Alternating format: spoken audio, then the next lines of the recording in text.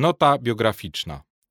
Wilhelm Busch urodził się w 1897 roku w mieście Elberfeld, obecnie część Wuppertalu. Młodość spędził we Frankfurcie nad Menem, gdzie zrobił maturę.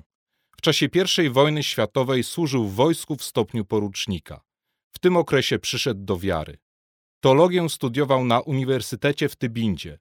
Jako pastor działał najpierw w Bielefeld, później w dzielnicy górniczej w Essen, a następnie również w Essen przez ponad 30 lat pracował z młodzieżą.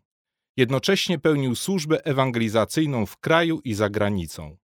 W III Rzeszy wielokrotnie wtrącany bywał do więzienia za swoją wiarę i walkę w szeregach Kościoła wyznającego. Po II wojnie światowej nadal wytrwale podróżował, głosząc dobrą nowinę o Jezusie. W 1966 roku, gdy wracał z ewangelizacji w Zasnic, jego Pan powołał go do siebie.